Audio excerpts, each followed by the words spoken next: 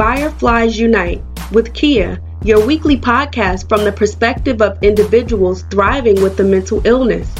We are normalizing the conversation about mental health within communities of color to foster mental wellness and empowerment.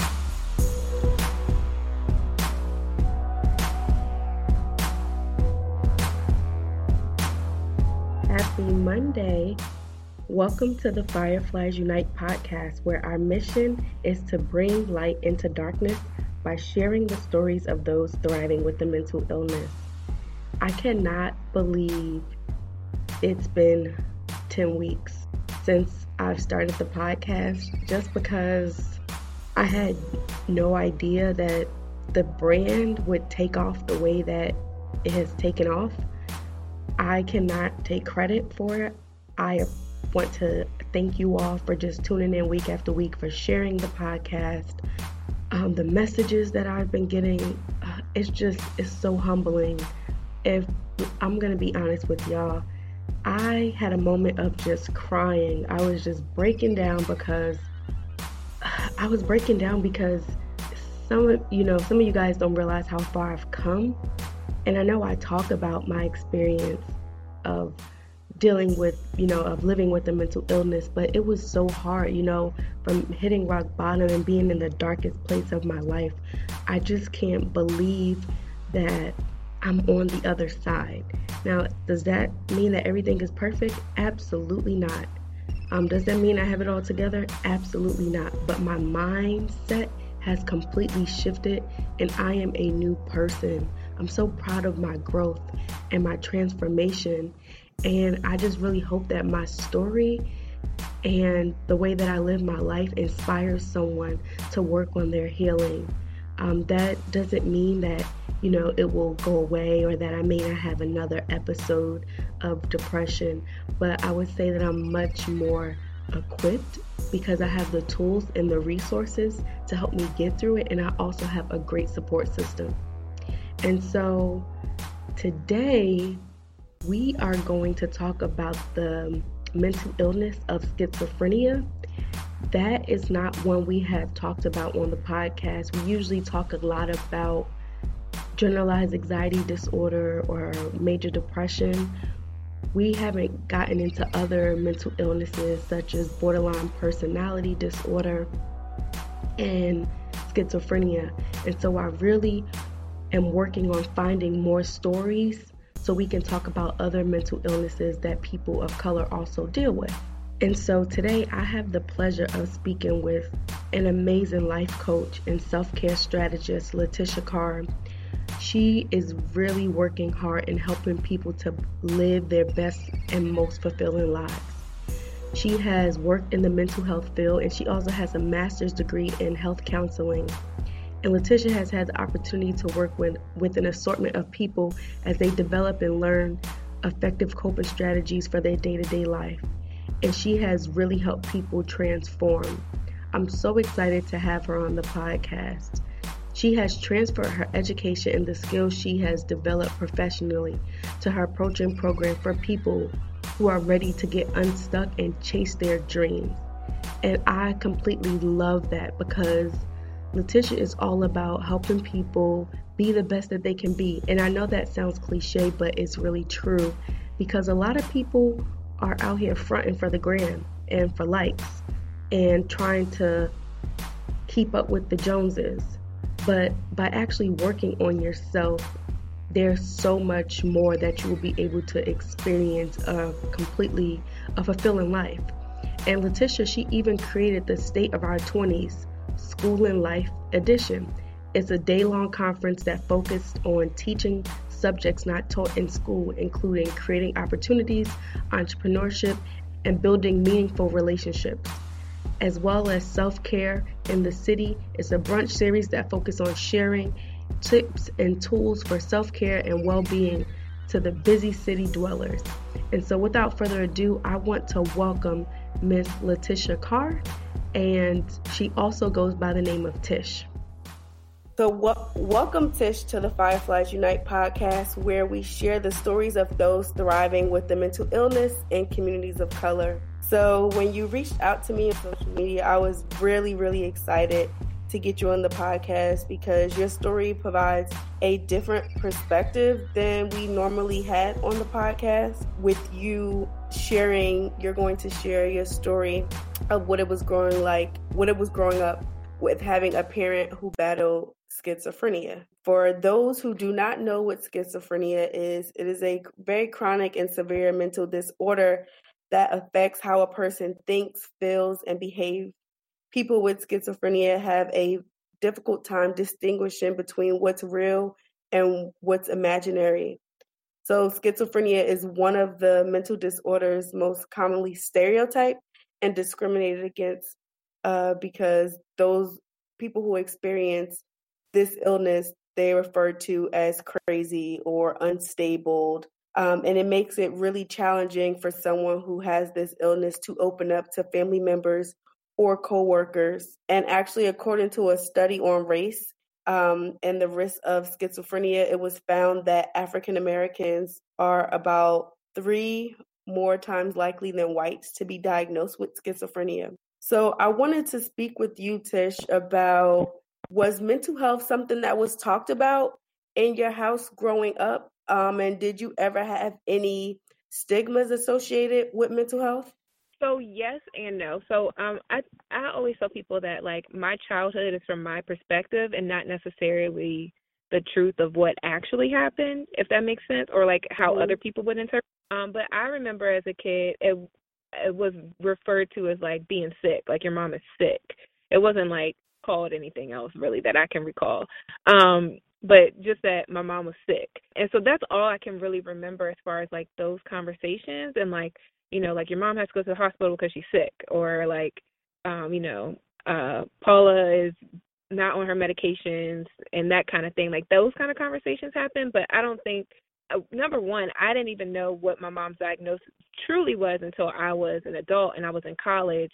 And she had, at that point, she had to go to the hospital for something. And so all my life I grew up hearing like bipolar disorder, right? Like that was like bipolar. But until I was in college and I was receiving her paperwork and like the actual diagnosis and things like that. And at that point I had taken psychology. Well, my bachelor's degree is in psychology.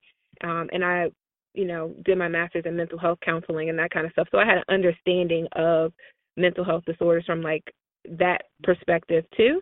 So that's when I really got to understand it, and really it kind of clicked on like what really was going on, because my understanding of mental health illnesses was a little bit skewed because of the initial diagnosis that she had, and that kind of just followed her along for a while.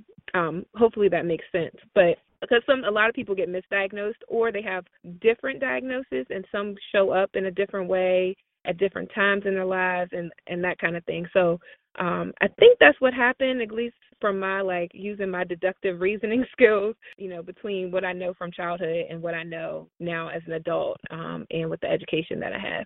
So it was discussed. It wasn't like brushed under the rug kind of thing, but it wasn't like, the terminology wasn't totally used either. But I don't think that was by any like fault of anybody. It just, how do you explain to a kid, what a mental illness is, right? So yeah. Yeah, no, that makes complete sense. Can you share what it was like, being raised or in the household with your mom as she battled this mental illness? What was her behaviors like? Did it make you feel uncomfortable? Can you go into more detail about how her experience or how her mental illness impacted you, whether good or bad? So first, I was raised by my grandmother and my aunt, and my mom was also in the house on and off, like growing up. So I was mostly raised by my grandmother and my aunt. But my mom's mental illness mental illness in general impacts the whole family and like the whole community, and not just that one person, right? And I think that's something that people take for granted, whether you're talking about schizophrenia or you're talking about depression or bipolar disorder, whatever. It really impacts everybody in the surrounding area. So growing up, my mom would kind of go through these phases. She would be taking her medication, and it was like almost like totally different people, right? Like when my mom is medicated, she is totally a different person than when she's unmedicated, and it's very like a very distinct difference between the two. So there was times where she was medicated, and we would do stuff together. My mom likes to shop a lot, no matter what. So those kind of things we would do. But then when she was unmedicated, it was just a lot of chaos, a lot that I remember. I remember like sometimes like our rooms were next to each other at one point, for like a long time. Our rooms were next to each other, and she would just be up all night, like in like kind of a manic hearing voices state. And like she would just, yell through the night and like laugh and like she would be so loud. That's just all I remember, just being like really loud, laughing, slamming doors, just up all night long.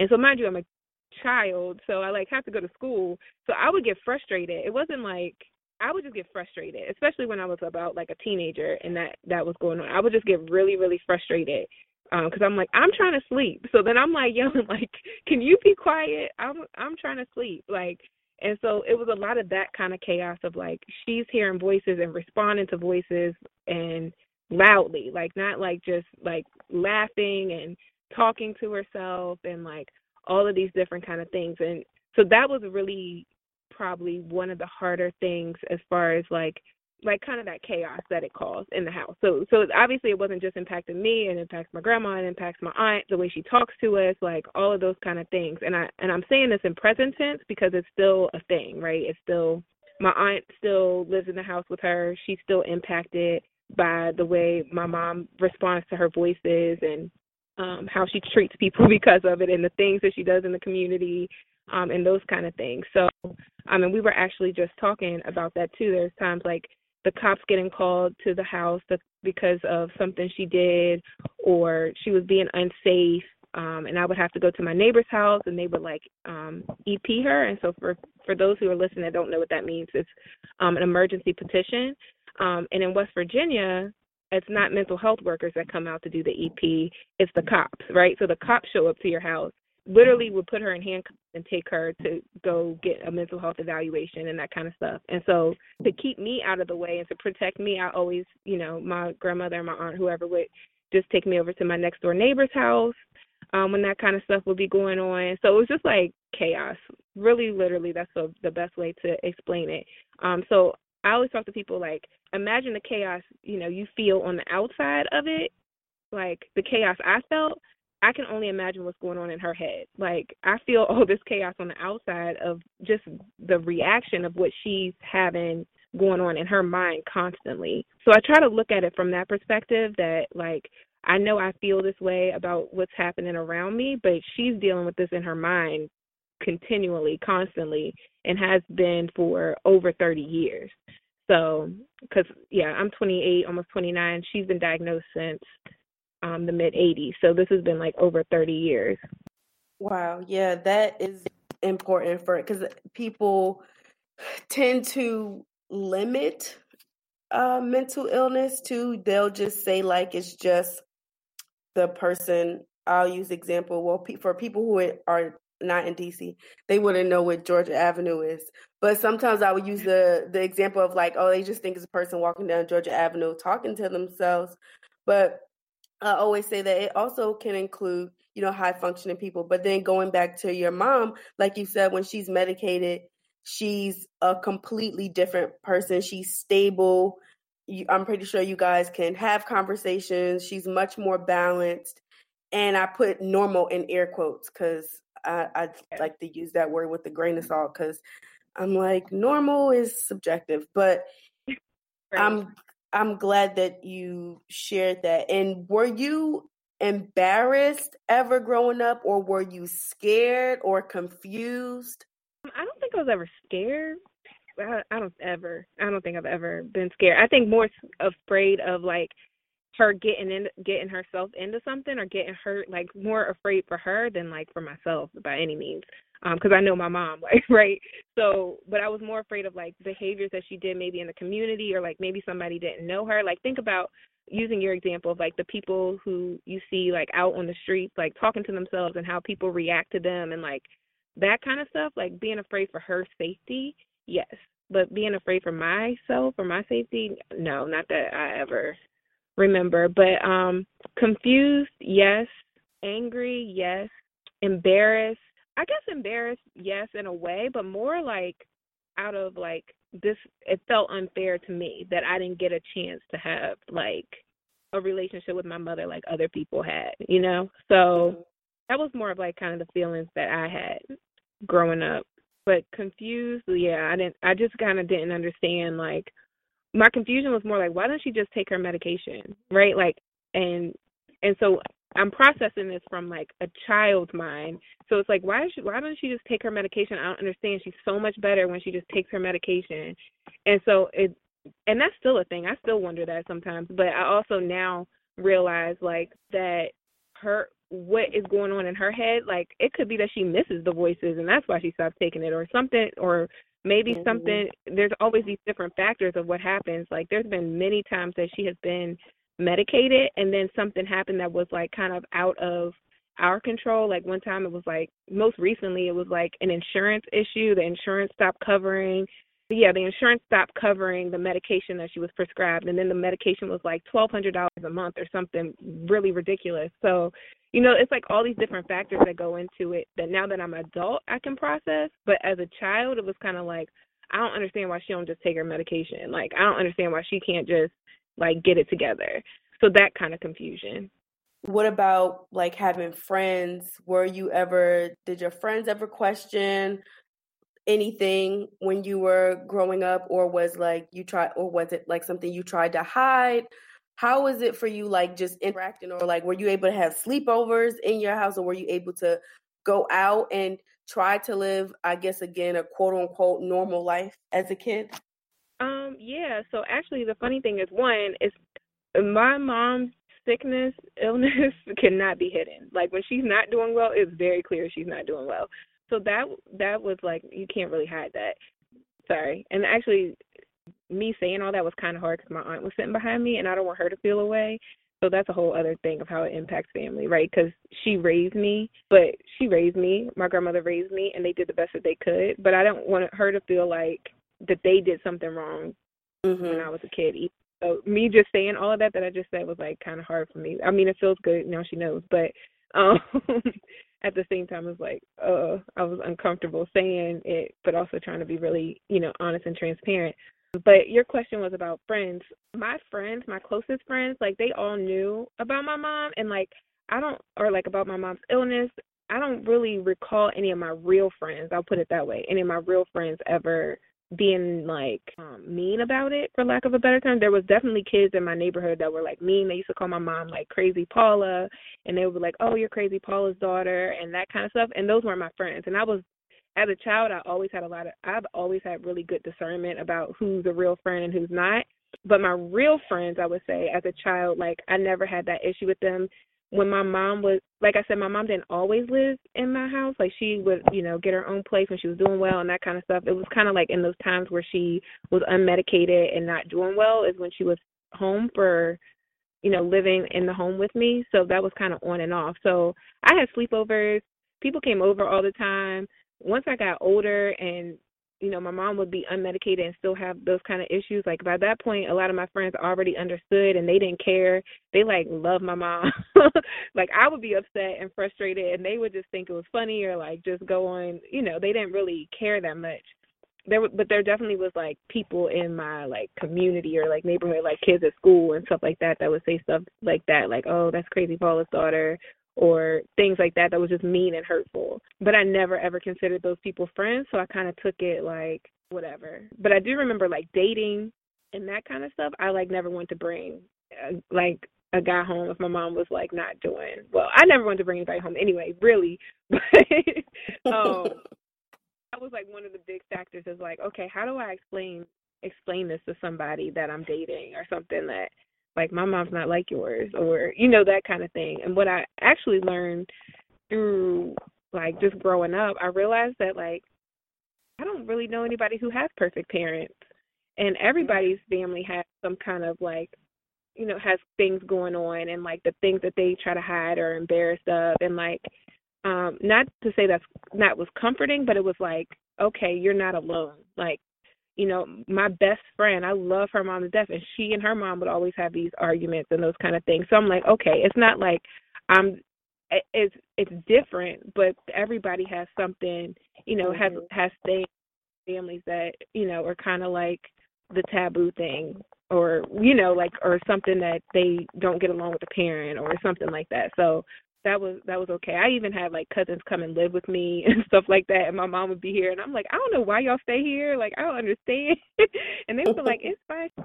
And it also, what it does by you sharing that, it like provides it with it normalizing it. Like, your mom is a person at the end of the day, despite her having a mental illness, she still has feelings and emotions and hopes and dreams and aspirations. She's a mom.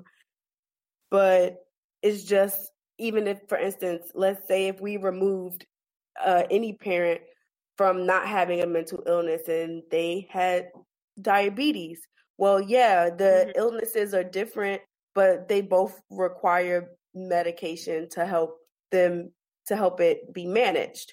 And so that's how I like to look at it, because people tend to like put mental illness in like this it is a category of its own, but they push it away and it kind of isolate, because we're more accepting in society of what illnesses we deem as quote unquote normal and what's not.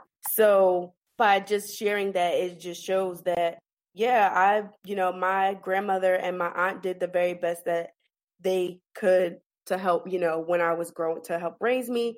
And I turned out fantastic. And even with that time, when you were in all of that, did you ever receive any type of counseling or anything while you were growing up to help you kind of manage your emotions and process everything that was happening?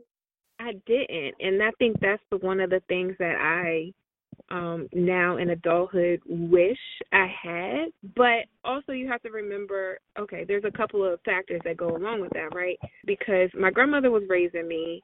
So I think my aunt has told me before that they thought about it, but they just kind of didn't know how to move forward with it. There was also kind of like that stigma of like the concern of like, oh, they're going to think Tish is in an unsafe environment, or something like that. You know what I mean? So it was like, it was kind of like weighing the risk factors of like, okay, well, they think she's in an unsafe environment and try to take her away from the home, and those kind of things. So when I tell you it's chaotic, like, I don't have the right kind of words to explain it, but it was a lot of chaos. It was a lot of like yelling and stuff. Like, there is just so many different, it was more than just that. It's more than just the voices. It's also like command voices, right? And if anybody knows anything about schizophrenia, there's different types of schizophrenia.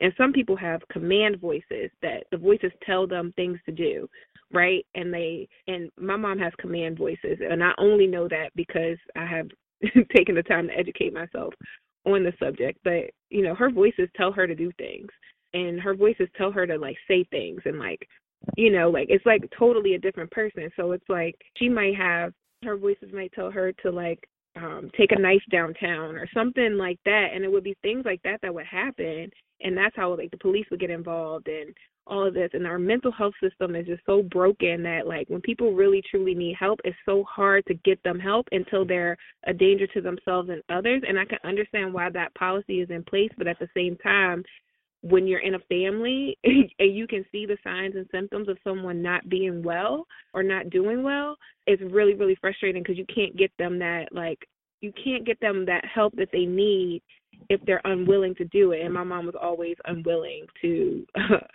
do those kind of things. So it was always that kind of struggle in the household. Yeah, so I feel like I kind of got off track, but I did want to say that was like, it's a type of thing that you can't really explain to other people unless they like really were there too, or they spent time working in the mental health field, or like working with people who have mental illness, like to see like how much it impacts everything around you. Like, not just me, not just my family, but my neighbors were impacted. My like community as a whole is like impacted by the illness, but then there's also this like really difficult. It's really difficult to get people the supports that they need sometimes. So When you talk about with your mom and having command voices, that's something new that I was not aware of, or the different types of voices. Like, I know a bit about schizophrenia and people hearing voices. And a big thing is, or I didn't know that, for instance, someone just hearing voices and telling them to not just do something, but making them believe something, like someone's, whether it's like someone's talking about you, or making them, again, believe things that are not really there. Because I remember before, when I was in the partial hospitalization program, this was after I was discharged from the inpatient and I was starting my recovery after my suicide attempt.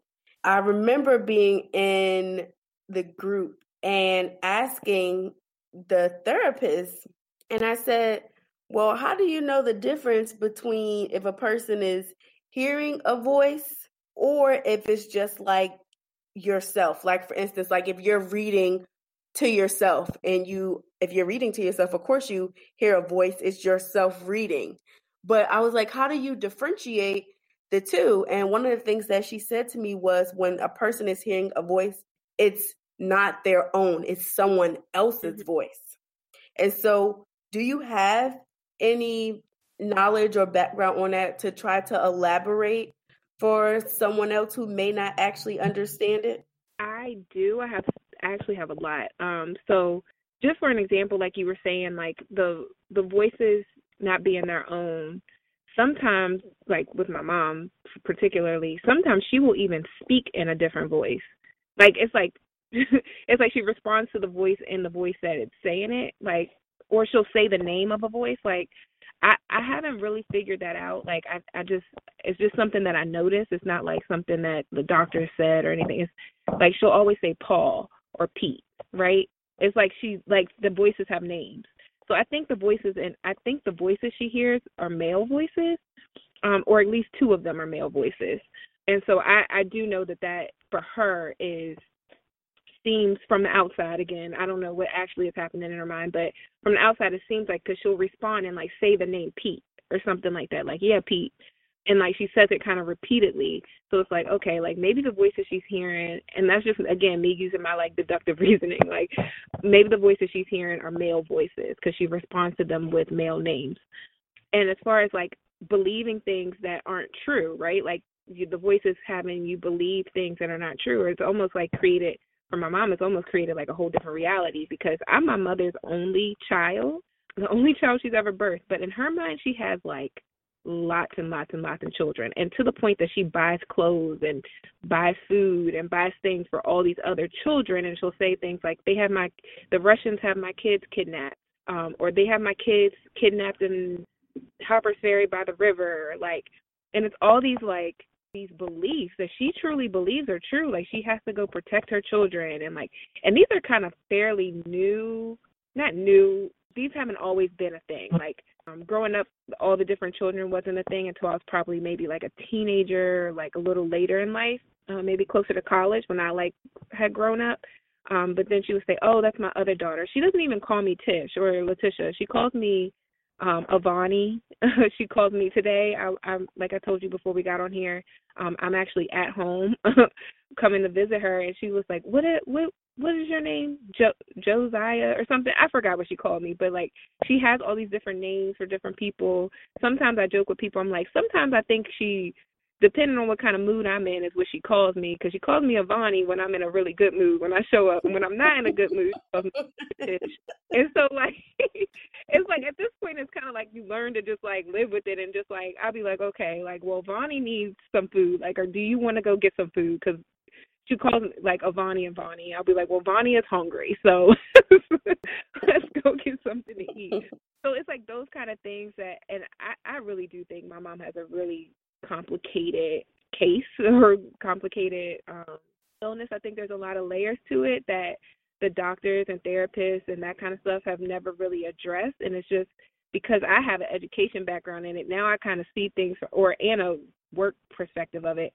I kind of see things from a different perspective. But to also kind of elaborate on what you were saying, I've worked in mental health. I worked in mental health residential programs and crisis programs for 3 years. I no longer do that now, but I worked with a lot of people who had schizophrenia. Their families had either like disowned them or stopped talking with them, but because of those like command voices and because the voices would tell them to do stuff to their kids or do stuff to their family members, and like for protective sake, they would like the families would kind of like be done with them.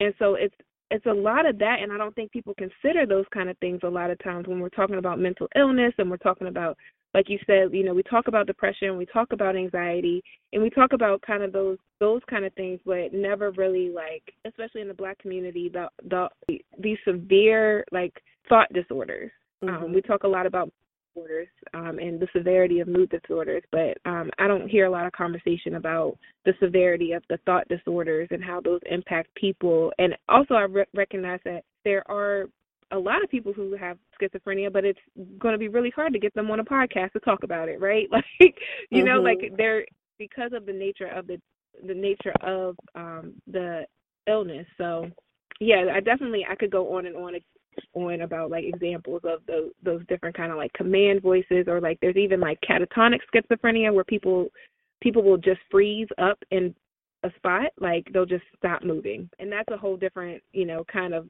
schizophrenia, but that's also a version of schizophrenia. I've seen that in clients that I used to work with.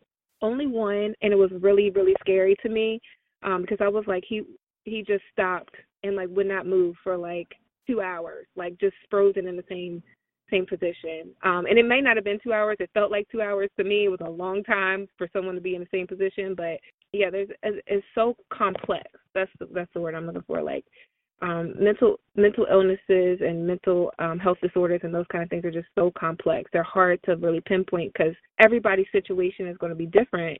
Yeah, everyone's situation is different. That's why I always say mental illness or mental health challenges, it really is a case-by-case basis. So you can't really compare one person's situation to the next, because the person can experience depression or anxiety and have different symptoms. And so and you know, like you said, there are people who deal with schizophrenia, but to get them to talk about it, it would be very challenging because, again, someone's going to call them crazy. And so that's why one of the things that I really want to move away from when we say things like that, or even using mental diagnoses as adjectives, like the weather's bipolar or my OCD is kicking in, especially if you haven't even been diagnosed and you're using those words as adjective when they're actually diagnoses, and people really struggle with those. And it can be, or sometimes if people, I know I used to get really, really triggered when people would use like sadness depression as a synonym for sadness. And I would be like, no, it's not the same. I mean, even though we know that people who are experiencing depression, they will experience sadness, but I try to tell them it's not just the blues, it's much more complex than you think.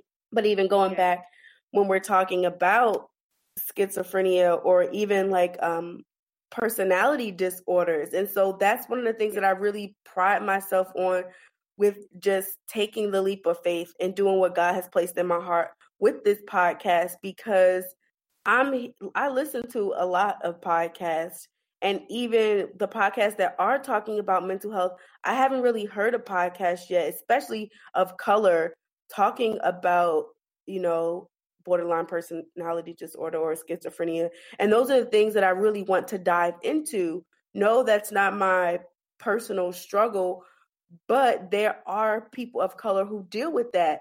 And to see that they can still live a very fulfilling life. But then it goes back to someone receiving treatment, because again, it's a person has to be willing to get the treatment. You know, I share all the time with my story that when the police officers broke into the window, and I remember some things. I don't remember everything because I was incoherent. I remember them saying I was a threat to myself, and that I needed to go to the hospital. And I remember getting to the hospital, and when I got a evaluation by the psychiatrist, I remember him saying, you have two options. You can check yourself in, or we're going to check you in. Like, we're going to commit you because you are not stable. And I did commit myself because I knew that would give me more control over the process. But if there are instances where, like you said, where family members have to force their family members to be committed, not because they love them, because they want the best for them. But even going back to when you're talking about your mom I know you said that you were raised by your aunt and your grandma, and your mom would be in and out depending on where she was mentally. But did she ever have moments in her life where, like, she was able to hold a job stable, hold a job, and, kind of live in an apartment or a house? Has she had those moments in her life where those things were possible for her? Let me tell you about my brilliant mother. My mother is brilliant. And one of the things I wanted to before I go into how brilliant my mom is, I want to just go back to, like, the words being triggering and using it as adjectives. The word crazy is so triggering to me. And now I've kind of slipped, and I say it sometimes. Sometimes I'm like, oh, that's crazy, and like that kind of stuff. But for a long time, I would be like, do not use that word. Because going back to my own experience of people saying, oh, you're Crazy Paula's daughter, and that kind of thing, like, that word is extremely triggering when I'm in that kind of environment. So even when I was working with my clients in the residential program, they would get really mad because I would be like, they would call each other crazy, or they would be like, oh, we're crazy in here, blah, blah, blah. And I would be like, do not say that word. You can describe one another without using that term. And so I just wanted to kind of piggyback on how we have to break up that language and do our best to kind of break up kind of those stigmatizing words. But back to my brilliant mother. My mother is extremely brilliant. Before she was diagnosed, and I don't really know my mom was diagnosed late in life. She was like 28 when she was diagnosed with schizophrenia, which is pretty late, it's actually very late. Or she was diagnosed. I shouldn't say she was not diagnosed with schizophrenia initially. She was diagnosed with bipolar disorder. And prior to that, my mom lived in California. She lived in LA. She had a beautiful home in Chino Hills. She worked for IBM. She worked for IBM, and this is like in the 70s and 80s, right? So that's what was like a big deal then to work for IBM. She moved back home after getting a divorce, and she worked for IBM here in Maryland. And so my mom was popping. Like, from all the stories that people tell me, literally my mom was, like, super popping. And growing up, my mom she's still this way. Not as much, but she's very much like, who can I describe? Think of, like, I don't know, my mom was like the type of person who wears a fur coat and heels to Walmart. Kind of like, just very, like, pretty and, like, dramatic and, like, just, like, beautiful. Like, she's, like, wants a red lipstick, a fur, and a heel at all times. So growing up, when she was doing really well, she would still she would still kind of find those ways to live that lifestyle. So, she was able to get an apartment and keep an apartment for a while. And, like, I think the longest that I can remember, like, from the time I can remember, she maybe like a year or so, she kind of was out on her own. She would move back home. Then it was kind of like a reset process. Like, it was almost like a cycle. Like, she would do really well. She would move out, get a new car, do all those kind of things, live on her own. And then something would happen or trigger her, and then she would become unmedicated again.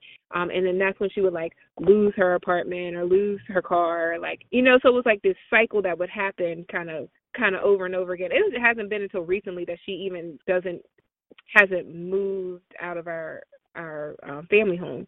But she always has been in that cycle. So she has these, like, spurts of, like, kind of, I want to say independence. She's not independent, but, like, just kind of, like, out on her own, doing her own thing. So she has had that for sure, had boyfriends and, like, that kind of stuff. But you also have to remember she has a very severe thought disorder. So that her perception of people changes, and everybody isn't as understanding. I mean, the people her mother who raised her had a hard time, who had a hard time kind of, like, really getting an understanding of what was going on with her.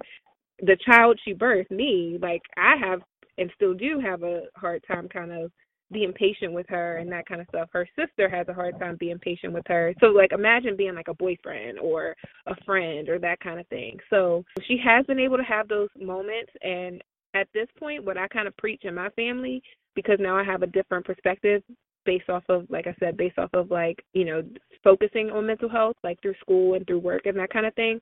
I just elaborate that what makes her happy is what makes her happy. And right now we have to understand that she is perfectly content how she is right now, right? And we have to stop being the anxious one and wanting to fix her and, like, all this kind of stuff. Like, yeah, it's difficult for us, but like I said earlier, imagine what's going on in her mind. So, like, let her have what does bring her joy. My mom loves to shop. So I come home, we go shopping. That's how we spend our time together. It's usually a very frustrating shopping trip for me because she does the most. But I'm learning how to, I don't want to say live in her world, but I'm learning how to, like, adapt and, like, try my best to be a better daughter based on the circumstances that we live in and the reality that we live in. Because at this point, you know, I can't, quote unquote, fix her. And that's something I struggle with. I want her to do well. I want her to, you know, get back on medication and do all those kind of things. But that's just not where she's at right now. So she's okay where she's at. It's the rest of us around her that are, like, stressed out half of the time, right? So just realizing that I always tell people, generally, just in my business and everything, the reason I use the terms living your best life, whatever that means to you, is really, like, inspired by my mom, because she's living her best life. I mean, it's not the absolute best version, at least from my perspective, but she's perfectly content. Like, so it's those kind of things that you have to keep in mind. Mental illness is so complex that it's like you have to almost, like, learn how to navigate that space with people. Like you talked about borderline personality disorder and that kind of stuff. You have to learn how to set boundaries, because the person with borderline personality disorder might not know how to set boundaries. So you have to be the person that does it. Or, you know, there's all these different ways that we have to learn when we are a family member of someone who has a mental illness, and try to be understanding, try to be compassionate. That also doesn't mean you should let people, you know, treat you however they want to treat you or whatever. That still stands. I know with my aunt and my mom, they're like children, basically. They get into arguments like kids, and it's over please and thank you. My mom will command my aunt to do something for her, and my aunt is like, did you say please? Did you say thank you? You know, and it's setting those boundaries with her, but it's still within the realm of, like, you know, it's still in the realm of navigating this whole thing that we have going on. That's a part of our family dynamic, and you know, and so my aunt will say, "I'm just so happy." She asked me to go do this, and she said please, and when I brought it back to her, she said thank you. And it's like those small things that people might take for granted that are like wins in my family. Like, that's a huge win for my aunt whenever my mom says please and thank you. So just being really, really clear on those kind of things. Yeah, when you were sharing your story about you and your mom going to shopping, I was literally tearing, just because, like, I think that's so beautiful how you've positioned yourself in a way where you are accommodating but adapting, I guess is the word, to still be a part of her life and what's normal for her, not trying to make her fit into what's normal for you. And that's a very huge piece, because people usually want to, as people, we want to fix everything anyway. But when it comes to someone having that mental illness and that mental health challenge, or those challenges, the best way to put it is people usually they'll start to distance themselves, or like, oh, they don't really want to be around that family member because they're just crazy. But it's like, at the end of the day, they still need to feel love and wanted, despite everything that's going on that they're experiencing. And you have, not a lot of people can do that. I know it takes a special person to do that, even if it is someone like their mom or their dad or their brother or their sister. It still takes a very special person to do that. And so as I listen to you share that, I'm like, this is not my story, but it's so beautiful. And I was just sitting here like tearing, like, oh my gosh, come on, pull it together. Oh, I'm sorry. I was just going to say, and you know what, to be 100% honest and transparent, it took this is still a work in progress for me. I'm trying. I've made it a decision in my life that I want to be a better daughter to my mom, right? And it's something that's like, because I struggled. I wanted to avoid her. I wanted to, but I had to learn to put boundaries in place. I had to, one, move out, because there was a point in time I was living at home, back at home after, and back in that chaos, and I just couldn't take it. But I've had to learn to set my own boundaries and not allow her illness to overtake me, but also realize she's still my mother. And that took a lot of work, a lot of personal work, because like I said earlier, it always felt unfair to me. Like, a lot of people have issues with their parents, but then they get older and they kind of work them out and they, figure things out. And I kind of have I'm trying to make a conscious effort to make sure that I don't leave this earth, or she doesn't leave this earth. And I feel like I never got a connection with my mother, because that's very, to me, I feel like that would be very unfair. So I'm learning to navigate who she is, but also setting boundaries. So to be honest, I only come home like maybe once or twice a month, but I do it very intentionally. We have a plan. We know what we're going to do. She doesn't always follow my plan. I'll be honest. But it's like, I'm learning that I would be really upset if I lost my mother and I never took any time to try to develop some kind of relationship. It might not be the perfect relationship. It might not be, what everybody else gets to have as a relationship. I struggle a lot thinking about like my wedding day, that kind of stuff, and how that's going to be different for me than it is for other people. I lost my father. I have all these different pieces that I'm just like, I have to be intentional about how I treat my relationship with my family and not try to compare it to what other people do. And I'm tearing up saying this. It's something that I try really hard. I never used to share this story, right? And so when I reached out to you, it was like, this is probably maybe the third or fourth platform that I've shared this story on, but I have to get more comfortable with my story because somebody needs to hear it, right? So just being able to that the fact that you created this platform creates a space for these conversations, also creates a space for me to kind of reflect on, like, how am I treating things, and like, what can I do differently? She may not do anything differently, but I can change how I relate to a situation. So, and it's not perfect. It's absolutely not perfect, but it's, do the best that you can with what you have kind of situation, and like not.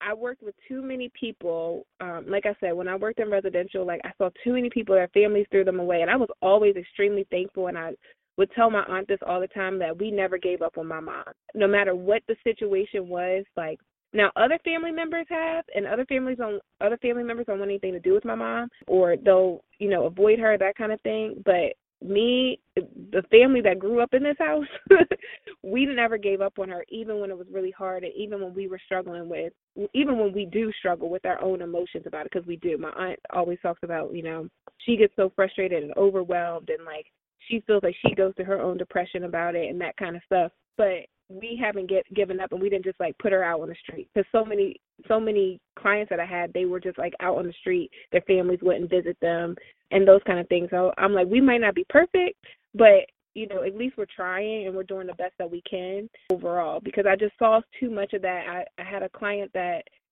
she had 2 daughters. Nobody ever came to visit her. She would get sick and all this other stuff, and there was only staff there to help her. And I just was like, I won't let that be my mom.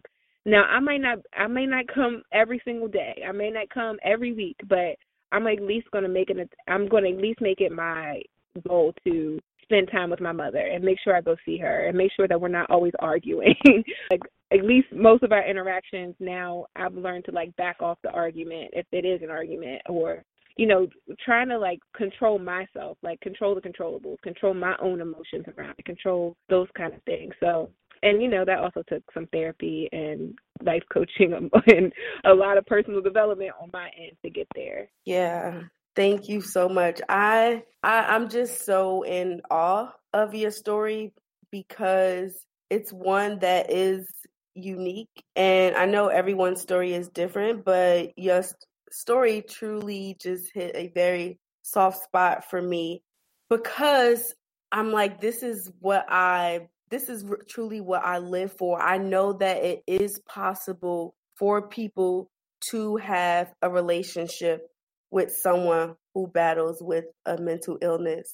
And we really have to move away from, again, like you said, using those words that are very stigmatizing when you talk about crazy or when you talk about normal. And I always have to check myself because I always want to make sure that I'm not doing that. And because we hear it all the time, so naturally we'll start to say some of those things. But you have a story and have set it up in a way where, one, you've worked on yourself so that you could have a relationship with your mother.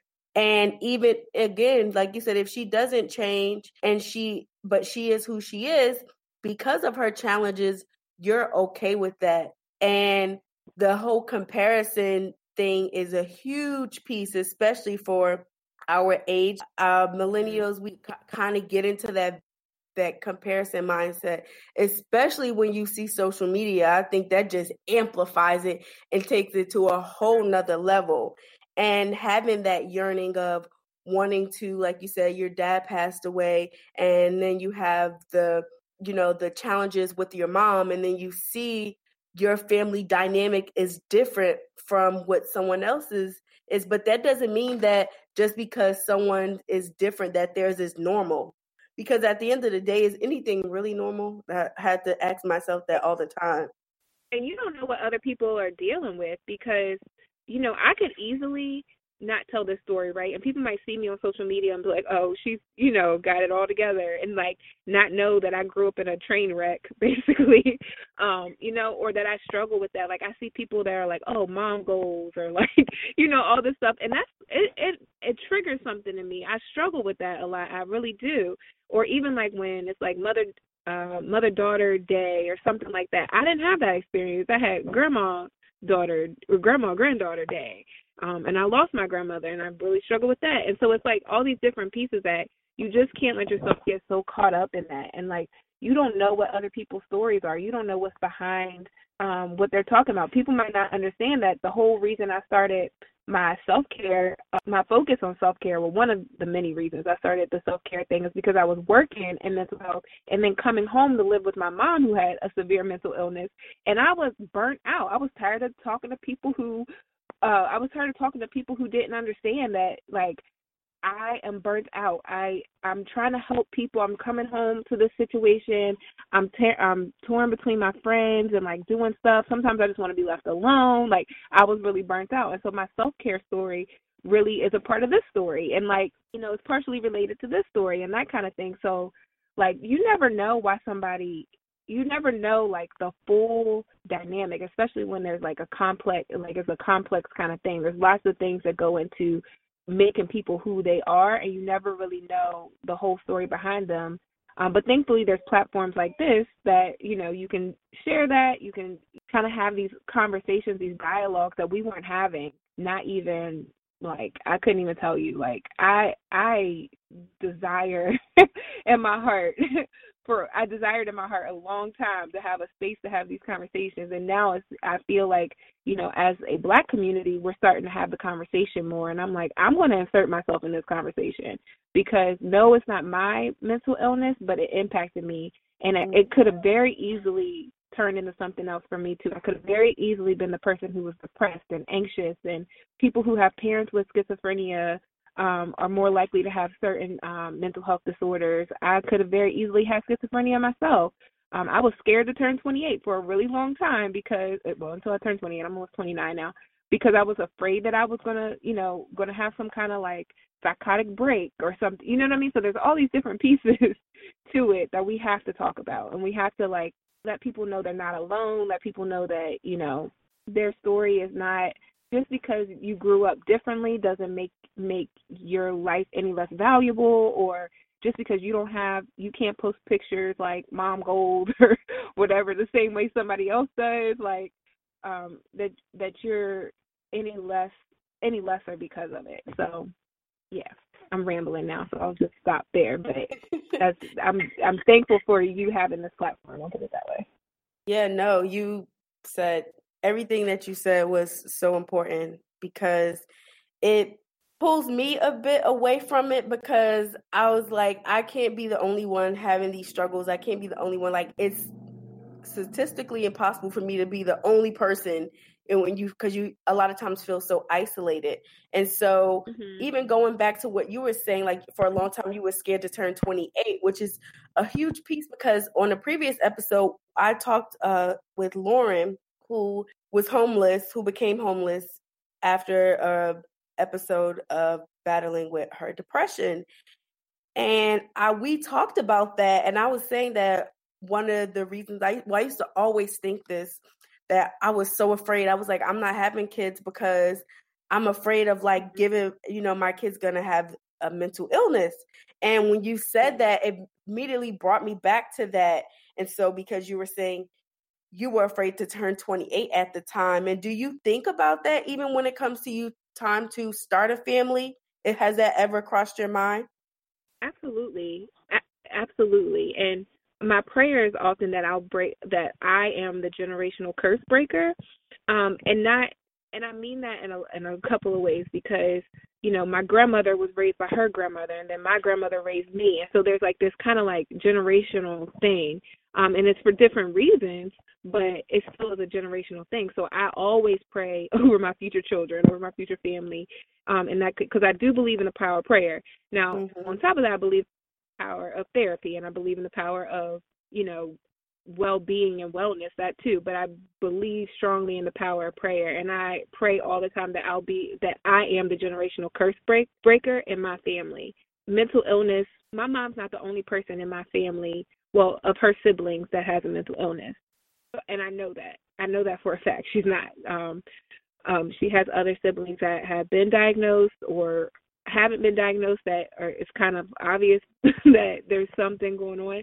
So I just pray all the time that I'm a generational curse breaker, and that wellness will run in my family. And so I pray over that, but I also recognize that even if God says that's not what I have for you and your family yet, then I recognize that I can't live my life in fear of that. Like, I can't not have a family so afraid that this very severe illness might get passed down or something like that. Like, I can't live my life in that kind of fear. So I definitely do think about it. I didn't start thinking about that until I turned 28, and I was like, okay, well, I haven't had a psychotic break yet, so I think I might be okay. Thank you for sharing that. And before we go, I wanted to know, we have to end on a light note because this has been a very tough topic. What are your plans and what's next for Where Do You Dream? And what's next for Tish? Because I wanted for people to know more about you, because I know you're a millennial life coach and how you work with millennials. And you also mentioned previously that live your best life for your tagline for your business that was inspired by your mom. So can you share a bit about that? Yeah, absolutely. So what's next for me? I'm actually really excited about life right now. So I know this conversation is heavy, but to be honest, every experience that I've ever had in my life has led me to the point that I'm at, and a lot of self-reflection and a lot of wisdom. I think because I grew up the way that I did, I grew up being very wise beyond my years, and I'm thankful for that, right? But so what's next for me is really focusing a lot heavier on helping people to live their best life, and doing that in a multitude of ways. So I created the Dream Chasers Journal, which is a 90-day self-care guide, and that is just really to help people check in with themselves every single day.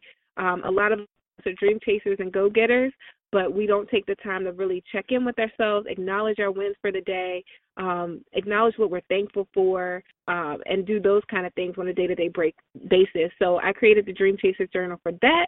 It also has space in there for you to do kind of a self-evaluation of your self-care now. Like, are you overwhelming yourself professionally or mentally or emotionally or financially or physically, and all those different kind of ways?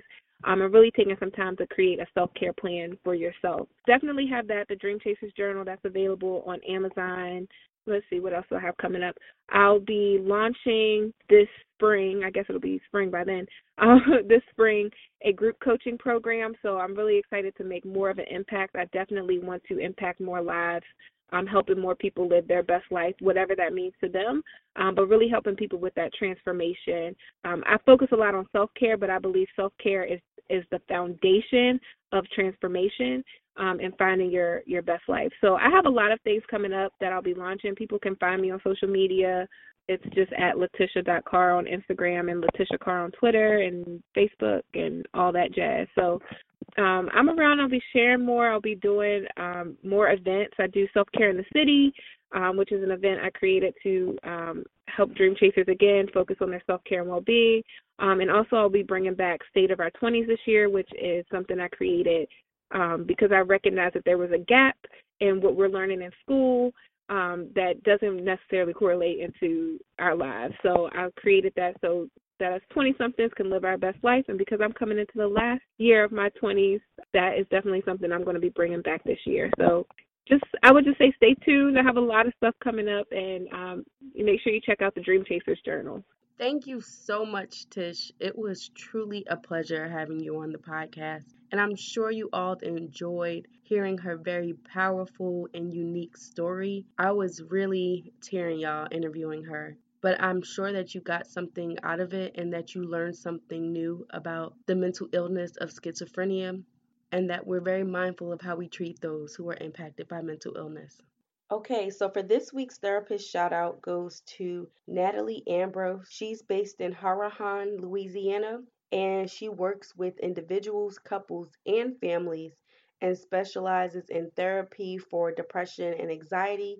She does premarital counseling, couples counseling, family counseling. She also offers parenting support, grief counseling, as well as work and career issues. She helps you with stress management, addiction and recovery, and even conflict resolution. And she offers psycho education group. And so I really hope that you guys are really being encouraged to get the help that you need and going to therapy. I strongly advocate for therapy, and I also say that it's not just for people with mental illness. It really helps you with self-awareness and identifying your patterns and really healing and simply living the best life that you can possibly live. If you guys don't get nothing else from the podcast, I really hope that you're being encouraged to seek treatment, because at the end of the day, you don't want to go through life being miserable.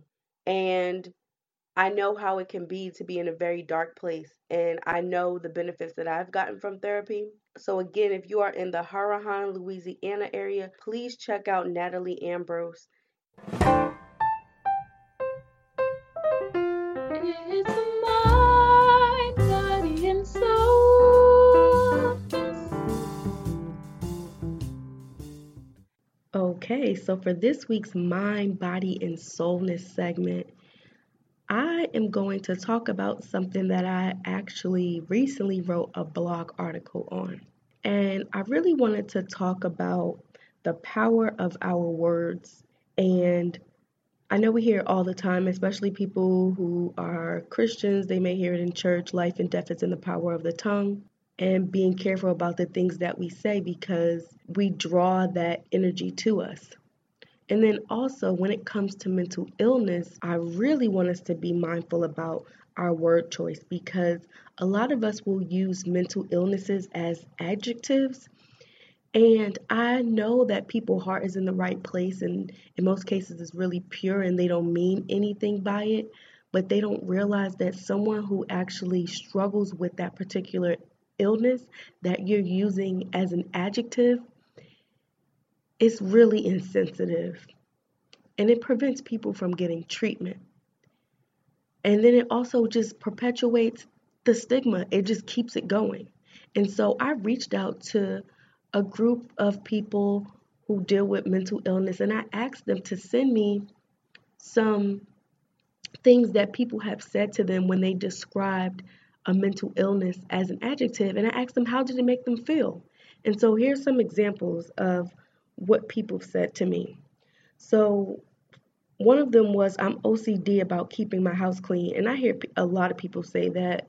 Another one is, I'm being so bipolar about making this decision, or lying about rape is so psychotic, or better yet, the weather is acting bipolar. Oh yeah, yesterday I was feeling depressed. Everyone feels anxious.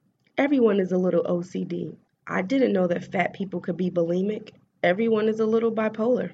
I'm OCD about keeping my clothes a certain way. It just goes on. And the thing is, to someone who's struggling with that on a day-to-day basis, another thing that it does, it diminishes how the person, it simply diminishes the mental illness. It makes it seem like it's not that big of a deal, when in fact to that person it really is, because it's an everyday struggle, and we use it so, I guess, passively. We use it so senseless, like it's not a big thing. And to people who are dealing with it, when I asked them how does it make them feel, here's some of the things that they said. They said, "This makes me feel frustrated that people don't take the time to educate themselves on the mental health conditions they are comparing their behaviors to. Every statement that minimizes mental illness continues the stigma." Again, that's so true. Another person said that when the person described an experience to my diagnosis, it really hurt since I deal with actual psychosis. Another person said, "I get angry when people refer to depression as simply sad. They automatically assume I am sad without understanding the complexity of depression as an illness." Or for generalized anxiety disorder, they said, "Yes, everyone feels anxious and is completely a part of the human experience, but what many fail to realize is that people with generalized anxiety disorder are paralyzed by the illness. I can't stop thinking, and my medication helps me with that." Another person said that it contributes to my illness because I constantly have to defend myself. It goes to show how ignorant people are about mental illness. They think bulimia and anorexia are the same thing. And so I really wanted to talk to you guys about that. And like I said, I believe people's hearts are pure. I don't, at least in my experience, or the people in my circle, I can say that. But I can't say that for every single person, because some people may say it to be mean and hurtful and spiteful to someone else. But I just want to encourage us to be mindful about our word choice. And I've been guilty of saying this too before my diagnosis. Like I said, I thought therapy was just for quote unquote crazy people, or medication for mental illness was just for quote unquote crazy people. I thought that it just was limited to people who heard voices and people who talk to themselves. That's because those were things that I heard about mental health and mental illness growing up. And so I had no previous knowledge. And so that's why I do my best to just practice grace and patience and understanding with people. But when I hear those words, they do make me angry. They do make me upset, because my circle is expanding and I have more people in my life who battle with mental illness.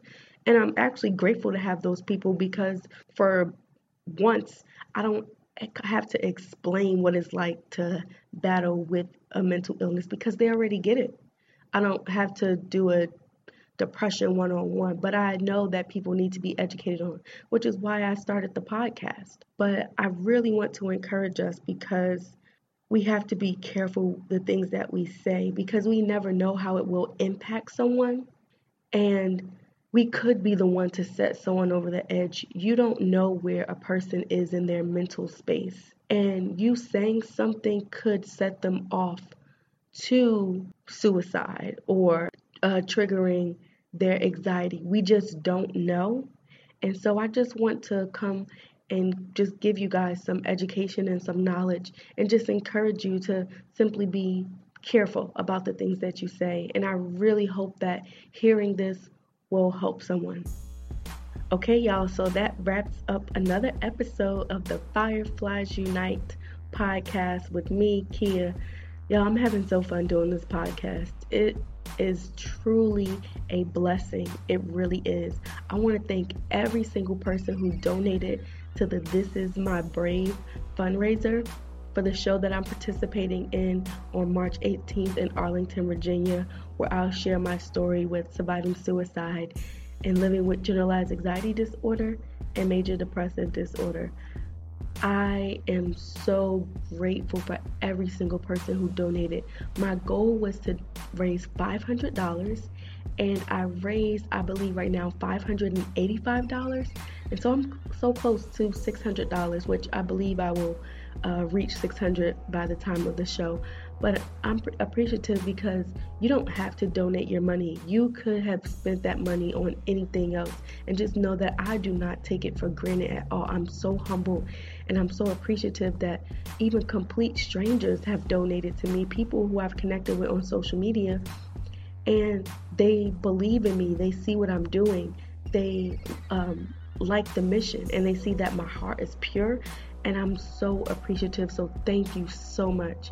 I look forward to meeting some of you on March 18th. Some of you have messaged me and commented and said you got your tickets. I'm so excited because I get to meet people who I've interviewed on the podcast or people that I've connected with on social media, and I'm just really excited about that.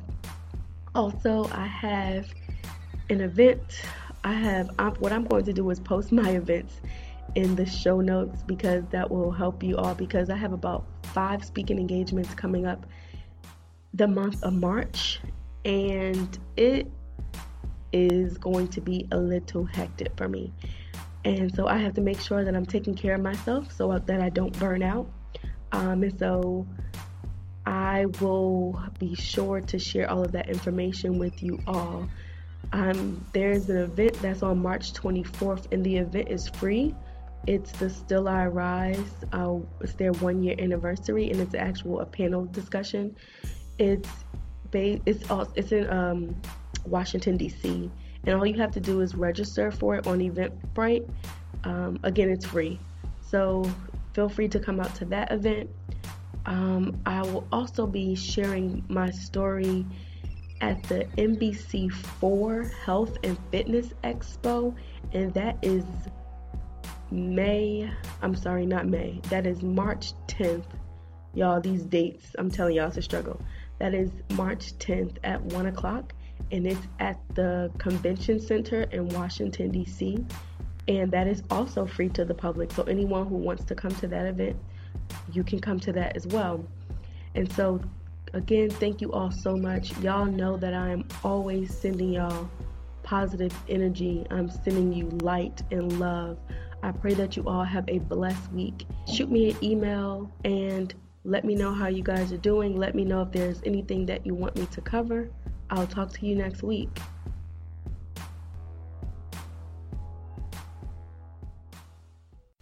I hope that you obtain tools and resources from the Fireflies Unite podcast to help you manage your mental health. But please do not use it as a substitute for a relationship with a licensed therapist or psychiatrist. Let's continue the conversation by following me on Fireflies Pod on Facebook, Twitter, and Instagram.